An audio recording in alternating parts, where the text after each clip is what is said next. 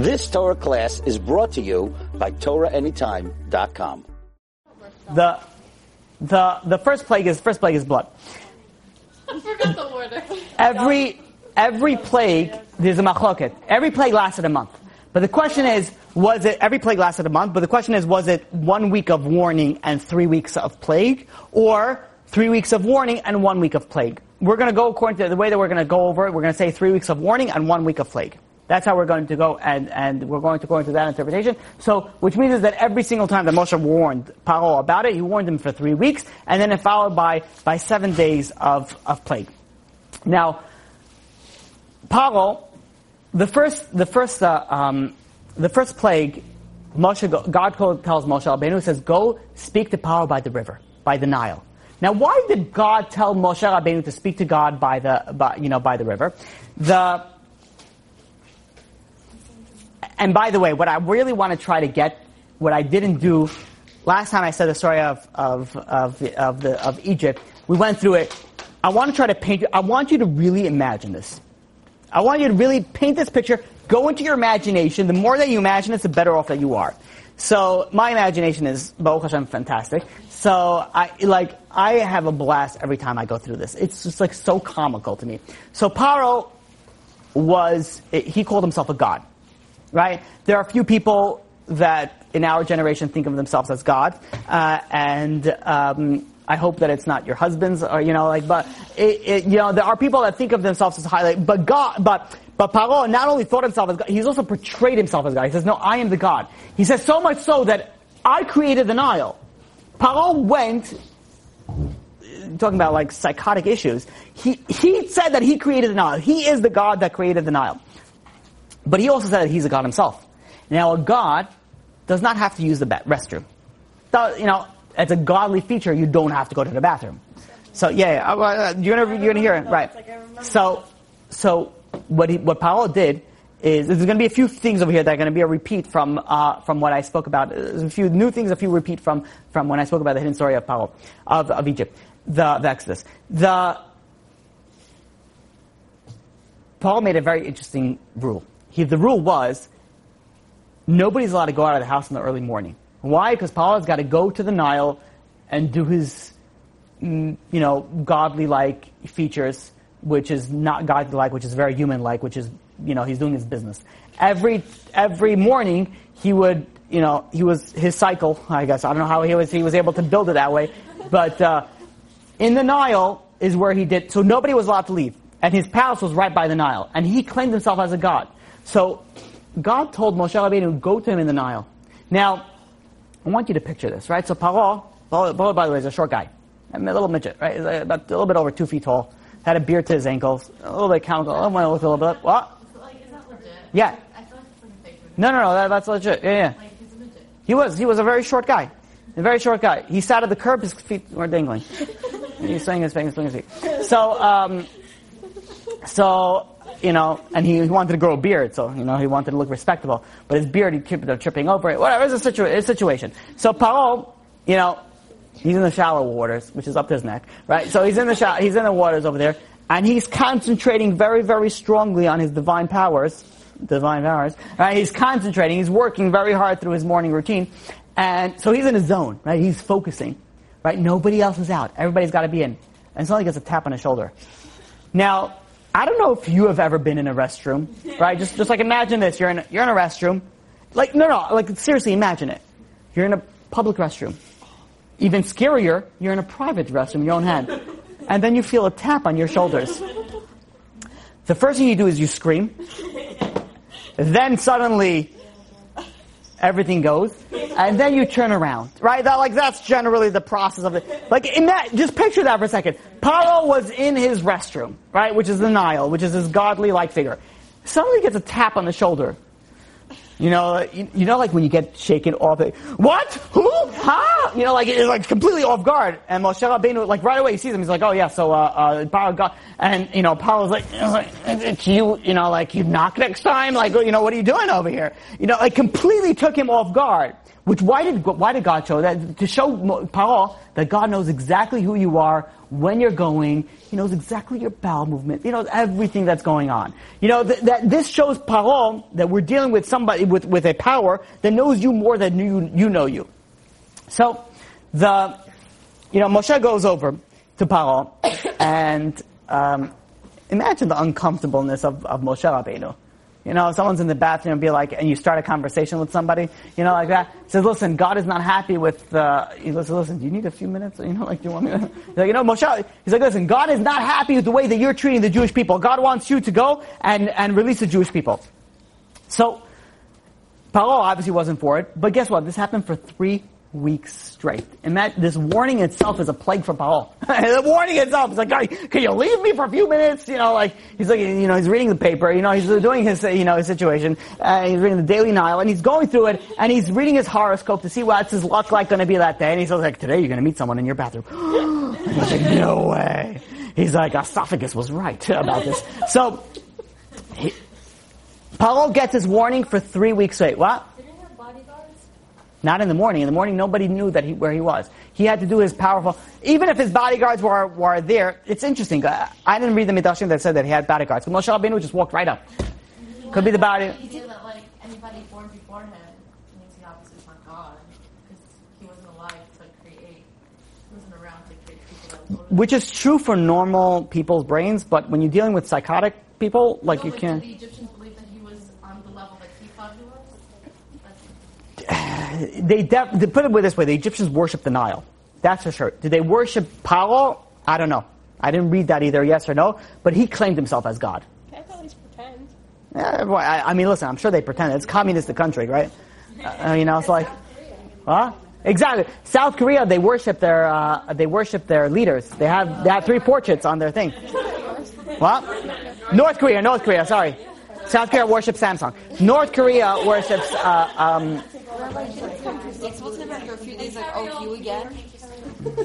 I guess he was waiting for it. He probably turned this way. So, here he comes again. So then why would he be in there if he knew he's coming? Hey, listen. Go earlier even if he went earlier, Moshe Rabbeinu came earlier. You can't beat that. Be ready for it. Not for God. You cannot beat God. Okay, so now, the 10 sayings. We said that each Makkah came against a saying. Makkah of blood came against a saying that it says in Genesis chapter 1 verse 29. It says, Vayomer Elokim. And God says, Hinei natati lachem et kol esed. I've given you every seed, every vegetation. And the pasuk ends, Lechem yeh lachla. This is going to be food for you to eat. The Makkah corresponding this saying is blood. Why blood? Because the food of Egypt, its source, its essence was from the Nile. In Egypt, there wasn't a lot of rain. The Egyptian was a very fertile land. How was it so fertile? When it rained a lot, the Nile overflowed. When the Nile overflowed, it went and it watered everything else. And this is why the Nile was so powerful. In the olden days, they used to worship things that they saw power. So they worshiped the sun. Why? Because the sun, is photosynthesis, it brings vegetation, it brings heat, it brings a lot of benefit. What more benefit can you see than the Nile? The Nile overflowed, watered everything for them. It gave them everything. They didn't need the clouds. They didn't need God. They didn't need anything. The Nile gave them everything. So they worshipped the Nile as a God. The Nile was a source of power. That is why the first thing that God struck was their God. What you think is your God, because what would have happened if God would have sent Kinim, something else first? They would have said, what would happen? Bless you. Any other language? I don't know. Okay. How do you say it in Russian? Blah, blah, blah, blah, blah. Okay. And the way that it goes is that the Nile, if God would have done anything else, they would have said that the Nile is so angry at something else, and the Nile caused the other plagues to happen. Because the Nile was the big God, the main God, God said, I'm going to strike that first. That's the first thing that God struck. I couldn't just say now this has to turn itself to blood because... Oh, we're going to get to that. Who was the one that took the staff and hit the Nile? Aaron HaKohen. Why did Aaron go and hit the Nile? Because the water, the Nile, protected Moshe Rabbeinu. Moshe Rabbeinu, there is something known in Judaism as Hakarat Tov, which is gratitude. It is so important in Judaism. I can't emphasize it. We spoke about this in Purim. We spoke about this many times. Judaism has such a strong emphasis on gratitude. You have to be a grateful person. It is imperative, if you want to be Jewish, that you have to be grateful. Moshe Rabbeinu had to have gratitude to the Nile. Why did he have gratitude to the Nile?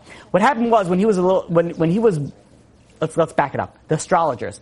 The astrologers, when they looked at the stars, they saw that the person that's going to take over Egypt, that's going to release the Jewish people, his end is going to be with water. Because Moshe Rabbeinu's end was with water. He hit the rock, right? We know that Moshe Rabbeinu's end was with water. So the astrologers were able to read the stars and know that the end of the leader, the redeemer of the Jewish people, is going to be with water. So why did Paro do? That's why Paro went and he said that every Jewish boy should be thrown into the river. Because the end is supposed to be the water. So he was trying to come to the end earlier. So he was trying to come to that. So what happened was, Yocheved, which was Moshe's mother, went and placed Moshe Rabbeinu in the Nile, on the river. He spent on the river. So the astrologers looked in the stars. They said, okay, the boy is ready in the water. Meaning that they thought that the boy was, that everything was taken care of. So they called off the search, they called off the plague, they called off everything that they implemented. So because of that, the Nile, in essence, saved Moshe Rabbeinu. But now, like, really? The Nile saved Moshe Rabbeinu? So imagine the scenario. Moshe Rabbeinu is going to come, he's going to take the stick and he's going to hit the Nile, and the Nile is going to come up with a little mouth and be like, how dare you? After everything that I've done for you, it's like you're going to come and you're going to hit me? The Nile's inanimate. What are we talking about here? The Nile's going to get offended? What are we talking about? Gratitude to something that's inanimate? No. What did the Nile do? It worked as water works. It floated. Okay, that's what you're supposed to do. Like, why is Moshe Rabbeinu, do you understand the question? Why is Moshe Rabbeinu having gratitude to an inanimate object? There's nothing to having gratitude to. It did everything that it's supposed to. But the answer is that sometimes we think that we have gratitude for the other person. You know why you say thank you? Because the other person did something and it's nice to say thank you. That's not what you say thank you. You don't say thank you for him or her. You say thank you for you. Your reason that you're being grateful is not for the other person, it's for you. It has nothing to do with the other person. The other person, yes, you're supposed to be grateful for, but the essence is just for you. That is why the first three plagues, the first two, dam, blood, frogs, and lice, were all done by Aaron. The first two are with water. Moshe Rabbeinu was saved with water. But the last one, lice, was with dirt, with dust, with dirt. Moshe Rabbeinu was also saved by that. How was he saved by the dirt? Anybody know? The Egyptian, very good. The Egyptian would bury, the ground buried the Egyptian. He had to have hakarat hatov, he had to have gratitude to the ground that saved it. Even though the ground's is not gonna go like, on a Tuesday night, like get together with the other elements, he'd be like, I can't believe Moshe Rabbeinu. After everything that he hit me, he wanted, like the ground is not gonna say that, the ground doesn't speak. The ground doesn't have emotions. The water doesn't have emotions, but rather the source of gratitude is really for the person themselves. There's a story brought by, give me a second, I'm going to just get through it because it's getting so late. There's a story brought down by Rabbi Fran. He brings down from Rabbi Yisrael Zev Gustman. He was a Rosh Yeshiva of Netzach Yisrael. When he was growing up, he lived in Europe, and his rabbi was Reb Chaim Ozer Grzinski, which was, this is pre-war. And he used to go with his Rosh Yeshiva, he used to go with him with his rabbi on walks in the forest. And the rabbi would point to him on certain leaves and say, he says, if you take this leaf and you put it under your tongue, he says it's going to satisfy your thirst.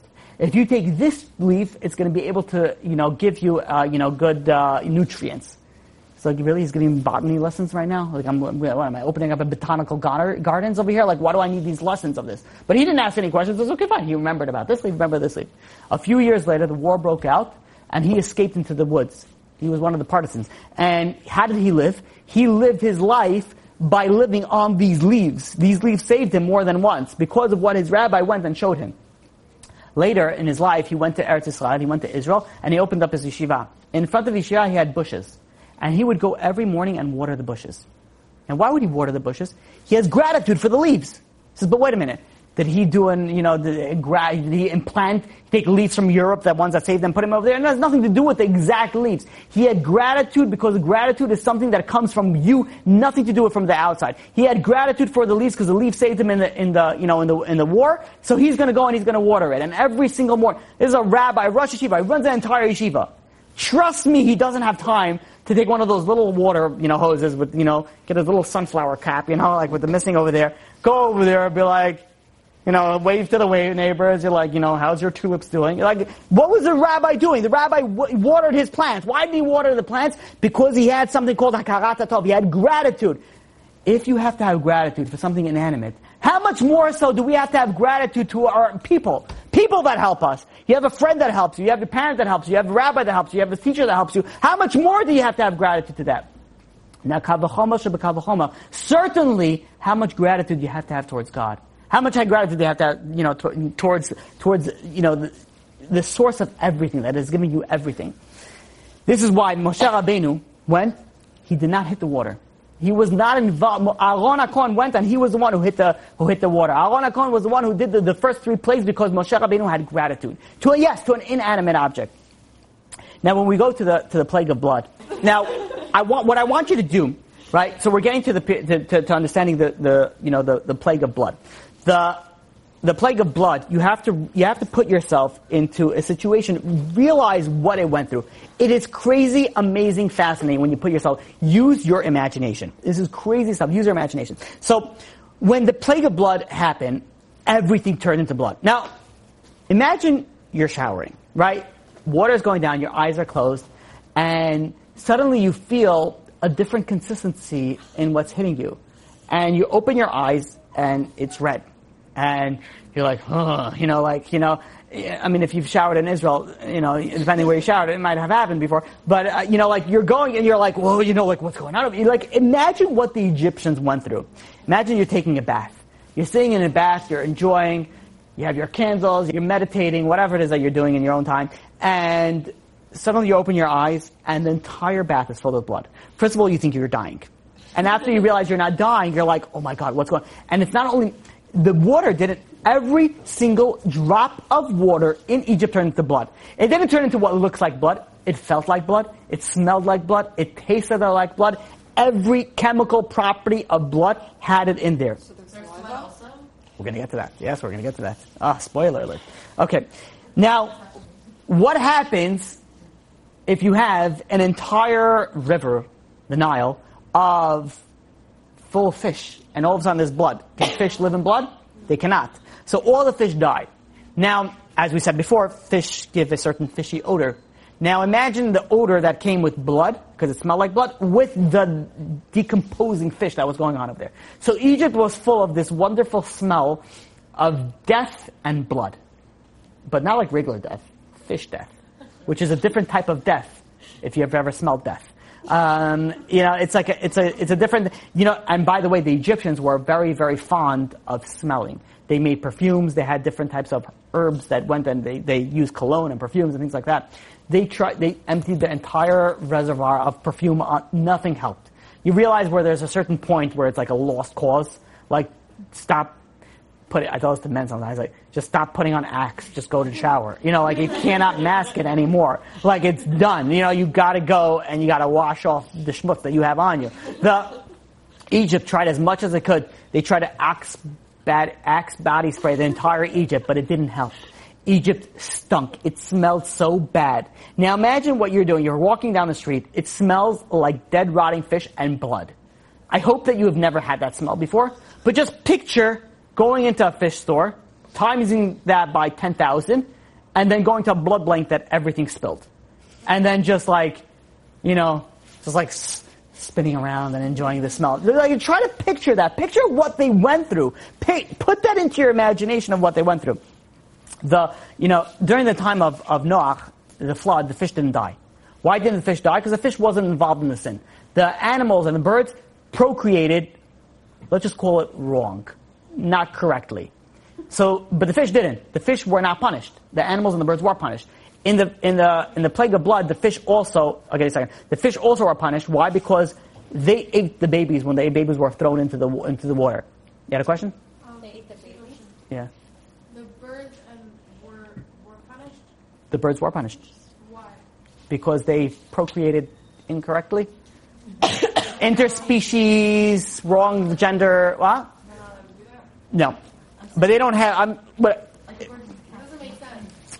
Dude, they don't have free will. I speak about it in a Noach class. In short is, the answer that I think I gave over there, is that human beings have an effect on the land. And they affected them to the point that they got impure. Because they got impure, they had to be purified. Think of it more as a consequence than a punishment. It was so sexually wrong that the animals took on. Yeah. So, but we could go into more detail if you want afterwards. So now, Wait, but the fish weren't punished, but they ate the babies? the fish were punished. That's why the fish died in the Nile also. Oh. Yeah. And this is why, there's another reason. God wanted the fish to die. Why did God want? Because if the fish didn't die, so then the Egyptians could say, you know what, the God of the fish, which supersedes whatever the God of the Nile, was the one that caused everything. But now that there was a rotting smell, which was very obvious that all the fish died, the Nile was full of blood. The fish died, meaning that there was no power in Egypt. There was no power in the Nile. Meaning that what did God want to show? God wanted to show that there's no other power other than God. So God took apart the entire Nile from A to Z, meaning including all the fish from the top layer to the bottom layer, all dead. Meaning that they have absolutely no power in the Nile. Because what did we say? The Nile was their God. Now that God shows that they have absolutely no power, that shows that there was no power in the God. Can I wait to this? I have to stay. Well, it's just a question about the Okay. Makos, whatever. So how did they survive if they couldn't like drink? Oh, we're going to get to that. Okay. So now, let's say they cooked foods before the blood of the plague came. Then the foods afterwards also turned bloody. Any little iota of water. I don't know if you guys understand, everything that you use have water. Everything you're cooking with water, everything uses water. Your body is made with 90+% of water. So everything is made of, every single thing outside of water turns into blood.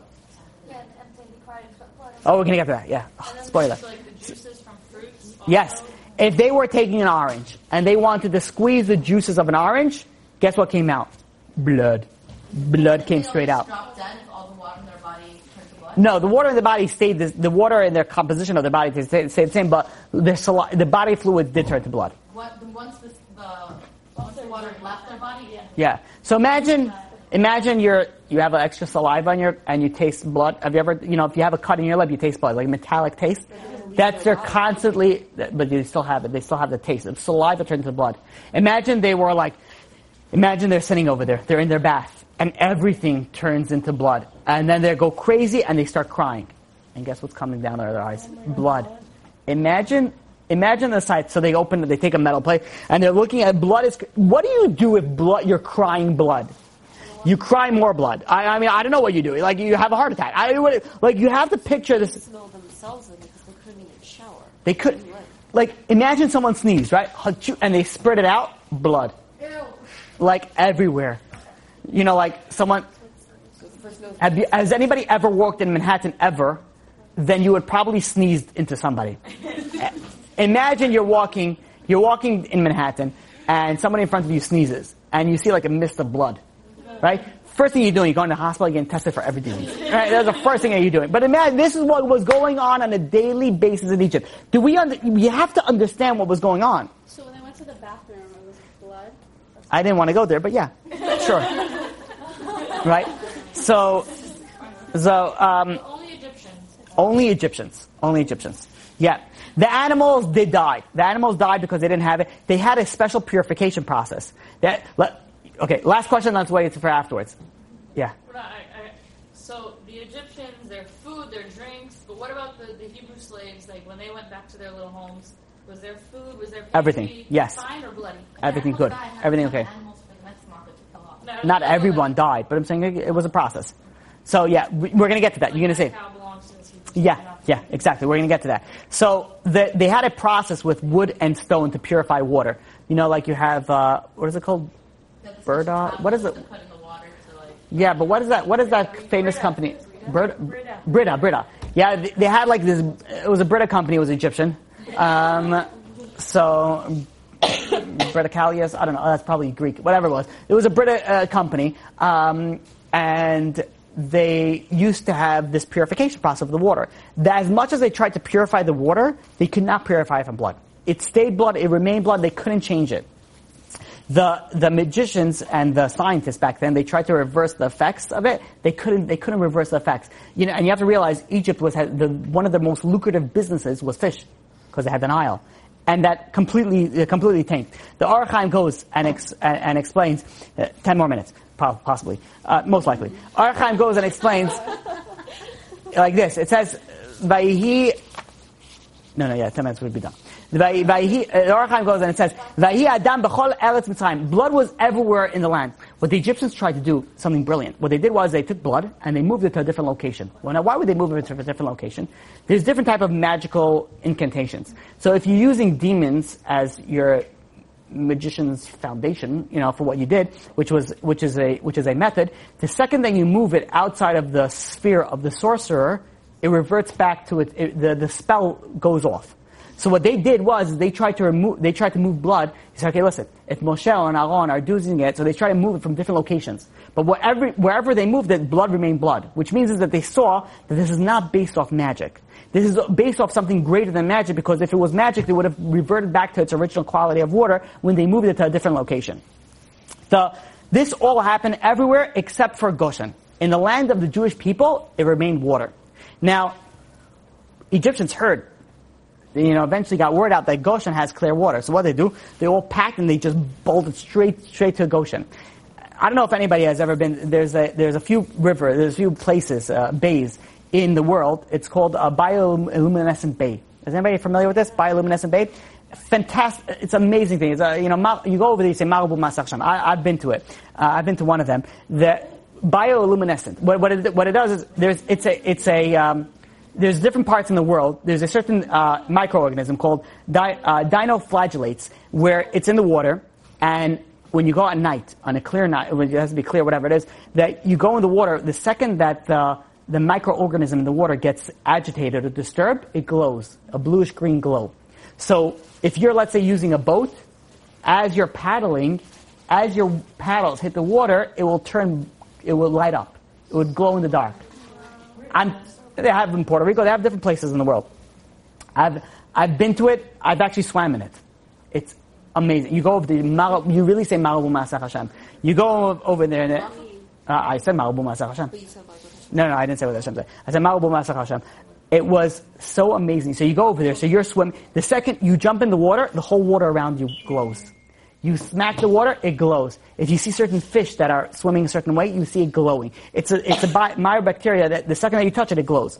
Now, why am I telling you this? The Egyptians heard that in the land of Goshen, there is water, there's clear water. So they all ran to Goshen, and they all touched the water. The second that they touched the water, what happened to the water? It turned to blood. So they touch the water, it's just like it reminds me just like the bioluminescent. The second that you touch it, it glows. The second they touch it, it turned to blood. So they touch it, they put it in their mouth, they tasted blood. And then they spit it out. And they're like, I don't understand. They put it back down, water. Touch it, blood. Not touch it, water. Like, well, it's crazy. So they go to the Jew. The Jew picks it up, makes a bacha, drinks it. It's delicious. And I was like, you take the water and you go over there. It's so good. The water. Would you like some water? Egyptian esophagus. You'd be like, and you're like,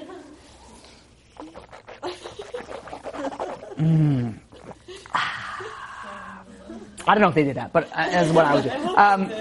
So the Egyptians said, no, give it that to me. The second that they grabbed the water, they put it into their lips, it turned into blood. They said, okay, you know what? There's something going on. They put 2 straws inside. He says, you drink when I drink. The second that the Hebrew drank it, beautiful tasting water. The Egyptian tasted it, beautiful tasting blood. If you're a vampire. Otherwise, it's disgusting tasting blood. And they tasted it was like this. They couldn't figure it out until they found out that the only way that they're going to be able to drink water is if they pay the Jewish people. So they go over the Jewish person says, okay, you want blood? Pay up. I said, okay, fine. I want a cup of water, please. Scoops out a cup of water from his toilet, and he says, $2,000, please. He's like, are you kidding me? $2,000 for toilet water? Are you kidding me? He's like, why am I going to pay this? He's like, oh, fine, listen, go to the next guy. He's like, you don't have to buy it over here. He goes over to the next guy. It says $3,000. You know how Jews do business. Like at the end of the day, they paid so much money for it, they didn't have a choice. They had to buy it. When you don't have anything, you'll pay anything for water. You're in the desert, you'll pay thousands of dollars for water. So they went and and they had, the only way that they were is they were able to buy water from the Jewish people. The sorcerers, how did the Egyptians realize? The sorcerers realized Moshe Rabbeinu was warning them for 3 weeks. So the sorcerers knew something was coming up. So the sorcerers prepared pitchers of water, and when they realized that the plague was happening, they mumbled something on the water, and the second that all the water turned to blood, their water also turned to blood. Says, you see, I did it. My magic did it, because they did it at the same time. You know what this reminds me of? I don't know if you've ever seen this. You go into a subway, and the guy did this for a video purpose. It was a video camera over there. You see a guy in workout clothes. And he has, those powder for the heavyweight lifters. A train comes by. And as the train is slowing down, This guy's like scrawny. You could see his bones. He runs, and he's as if he's slowing down the train. And this train's slowly slowing down, and he slows it down, and he taps on the train, and the train opens up, and he slows down the train. The second that the train is ready to leave, he runs, he pushes the train behind until it runs, and then he pushes it off. And then he goes off, and he stretches. Right? This guy really changed over the train. He didn't do anything. You ever see the magician that goes, and the elevator dings open, and he's like, it's like, I just did this. You know, like you didn't do anything. The elevator was going to open up itself. So the Egyptians did the same thing. The second that they heard Moshe, the whole water is turning into it. They're like, you know, and the entire water turned to blood. He's like, see, I did this. You know, it was me.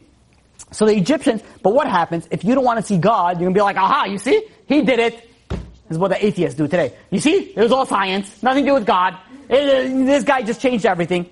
That's why they go and they change it. But even more than that, the Egyptians they purchased water from the Jews, they paid an exorbitant amount, and then they turned it into blood themselves through magic. But one thing they failed to mention, is that the blood that they turned from water was not actually real blood. It just looked like blood. The blood in the Nile, the blood that Moshe Rabbeinu, the blood of Aaron, the blood of the plagues of God, that turned into legitimate blood. They're just turned into fruit coloring blood. They just turned into fake blood. They didn't mention it, but the idea is that if somebody wants to see another option, if you don't want to look for God, you will look at even the farthest, option possible, and you say, you know what? God doesn't exist. Even though it's so clear, even though it's so obvious, but if you don't want to see God, you won't see God. We're looking and we're like, come on, you Egyptians, you're crazy. It's happening today, nowadays, the same exact thing. You have people nowadays that are going, and they're going through, life, and they're saying there's no such thing as God. How can there not be such a thing as God? They're like, science doesn't prove anything that there's no God. There's obviously a God. But if you don't want to look for it, you're not going to find it. 5 more minutes, we're done. Okay, so and what was the biggest proof? The biggest proof was the smell. So according to the Egyptians, they knew they couldn't turn into real blood that will kill the fish. And here they see that the fish stunk, that the water stunk. It must be that it came from the fish. Okay, the Paro, out of all the Egyptians, suffered the least during this plague. Why? 3 reasons. Number 1, God wanted to give him another chance to repent. Number 2, God wanted to give him reward for the years that Moshe Rabbeinu stayed in his palace. Number 3, if people were so awestruck, am I going too fast? I'm going late because it's so fast. Number 1, because God wanted to give another chance to repent. Number 2, reward for Paro for raising Moshe Rabbeinu in his palace. Number 3, if Paro is immune to this plague and immune to other plagues, imagine the downfall it's going to be when he's going to fall down. So the more immune that he looks, the bigger the downfall that he's going to get. Now, because Paro didn't have any problem with his own water, he felt there was no reason to send out the Jews. Why was there no problem with his water? Because of those 3 reasons. God gave him a reason not to have a problem with the water, because God wanted either to reward him, or to give him a chance to repent, or to go and make his downfall greater. It's actually not or, it's all at those 3. So, Ben Ish Chai goes and says like this. Ben Ish Chai says it goes so much more than this, so beautiful. Dam, the numerical value of Dam is 44. It's also exactly the same as the horoscope. The horoscope, the mazal of Egypt is a taleh, a lamb. Taleh is 44. God went and he took their God and he used what did he turn? He didn't dry out the river. He could have dried out the river. He turned it specifically to blood, which is the same numerical value as their mazal, as their horoscope, showing that your horoscope, all your astral, nothing pays, nothing has any power whatsoever. It's only coming from God. That's why specifically it turned into blood, because it has the same numerical value as taleh, as lamb, which is their mazal, their horoscope. Now, you could say that maybe the whole reason that the Nile turned into blood is because it was giving a sign to the Egyptians, throw more Jewish blood into here. Kill more, maybe you could say it like that. But the reason that showed that it wasn't was that the fish died. The fish played such an important aspect over here that now that the fish died, meaning that the river had absolutely no power whatsoever. Because no river will kill its own, will kill from its own. Now that it killed, you cannot say, oh yeah, the river turned to blood, to show that the Jewish people should be more thrown. To any possible interpretation that the Egyptian could have that shows that maybe it was the God of the Nile, the God of Egypt, God took it out of the equation. The Abbas Chaim goes and says more like this. We're getting a little Kabbalistic. The Abbas Chaim goes and says like this, that when did the when did the Makkah of Dam begin? It began in Tammuz. What's the astrological sign of Tammuz? Anybody here born in Tammuz? No one here is born in Tammuz? Cancer. Right? The astrological sign of Tammuz, the horoscope, what is it called in Hebrew? The horoscope. English. The horoscope. The horoscope of Tammuz. Tammuz, you think about like August. I think August is Cancer, right? No, it's Leo. No, July is Leo. Virgo. No, beginning of August is Leo. And Virgo, so what's Cancer? June? Yeah, June. Okay. Oh, right. Yeah. So the month of Tammuz is Cancer. Now, Cancer, there are, I really don't, did not intend to speak about the horoscopes, but there are 4 elements, so 4 basic elements, right? You guys aware of that? Yeah. Air, water, earth, and fire. There are 12 months. Each 3 month corresponds to another element. Make sense? 3, 4, 12. Okay, good. You with me so far? The Tammuz is the foundation of water. That's where the beginning of the element of water comes into play, which means it's the foundation of water. The Makkah of Dam begins in Tammuz. Why? Because that is the foundation of Cancer, which is foundation of water, which is the source of all water. That's why God took apart that, astrological sign of the power of water, specifically on that, showing that there's nothing other than God. This is also why was water punished first? Not water punished, I'm sorry. What was the Makkah, well, not punished. What was the Makkah of water hit first? Because water was the first thing also that God created. Water was one of the first things that were created in the creation of the world. That's why Dam was the first thing that took the hit on water. Now, everything was measure for measure. What was measure for measure? The Egyptians, they wanted to do population control on the Jewish people. So what did they do? They did not allow them to go and bathe the woman to go into the mikvah. After a woman, finishes her period, she has to go to the mikvah, and then she can be with her husband. The Egyptians, let's hold all questions to the end. The Egyptians prevented this from happening. Why? Because they wanted to have a population control. How long does a woman have to count after her period? She has to count 7 clean days. How long was the Makkah? 7 days. 7 days. Who was the Makkah brought by? It was brought by Aaron. Why specifically by Aaron? We know Aaron is Ohev Shalom Ve'rodef Shalom. What was Aaron's main thing? He always made peace. Who do you make peace with? Your husband and wife. Now, what if a woman can't go to the mikvah? It causes some friction in the house. Who is the one that suffered the most by this? By Aaron. Midah keneged midah. Who is the one that's going to go and bring the plague? That's Aaron HaKohen. Aaron HaKohen is going to go and bring the plague specifically because they prevented the nidah. Says Rabbi Yaakov Abuchatzar, the grandfather of the Baba Sali in Petuchei Chotam. I'm going to go very fast. So I want to finish up over here. The Zohar says like this. The Zohar says there are 3 merits that the Jewish people went and they hastened the redemption. They sped up the redemption. Number 1, they were very careful in Nidah. The Jewish people were very careful in Nidah. Number 2, they didn't commit any murder in the miscarriage. The husbands could have convinced their wives, so listen, Paro is going to go destroy the baby. Have a miscarriage. They could have made a miscarriage, but they didn't do that. So they didn't commit any murder, and finally they didn't intermarry. Because of these 3 things, they had the merit of speeding up the redemption. Another reason why, measure for measure. Everything is measure for measure that God did. Why did God go and give them the punishment of blood on the water? Because they used to use the Jewish people to be water carriers for their water. Oh, you're using water carriers for their water, you're using the Jewish people to use your water, now you're not going to be able to use your water. Another reason is why? Because they spilled Jewish blood like water. We know Paro went and destroyed and killed Jewish babies to bathe in their bloods. Oh, what do you usually bathe in? Water. Now you bathe in blood, now you can only bathe in blood. Measure for measure. Even more so, where did they throw the Jewish babies? Into the Nile. You cause Jewish blood to be spilled. Where you throw it is exactly what's going to turn into blood. The Egyptians did not allow the Jewish people to go and shower. They did not allow to go to them and bathe in the Nile. Oh, you didn't allow them to bathe in the Nile? Now you cannot bathe in the Nile. I don't think anybody wants to bathe in blood. And be like, oh yes, use those chemical compounds. I mean, maybe some people will be good for the skin. I don't know. But in general, you don't want to do it. Paro became wealthy on the expense of Jews. Now Jews became wealthy on the expense of the Egyptian. The MAM laws, we'll finish with this final thought. The MAM laws said that every water has certain chemical properties, and some waters have benefits to your mind, to your body, even to your spirit to an extent. Then the waters of the Nile had a very, very strong benefit to people that would practice magic. But after the plague of the blood, the Nile's lost its power.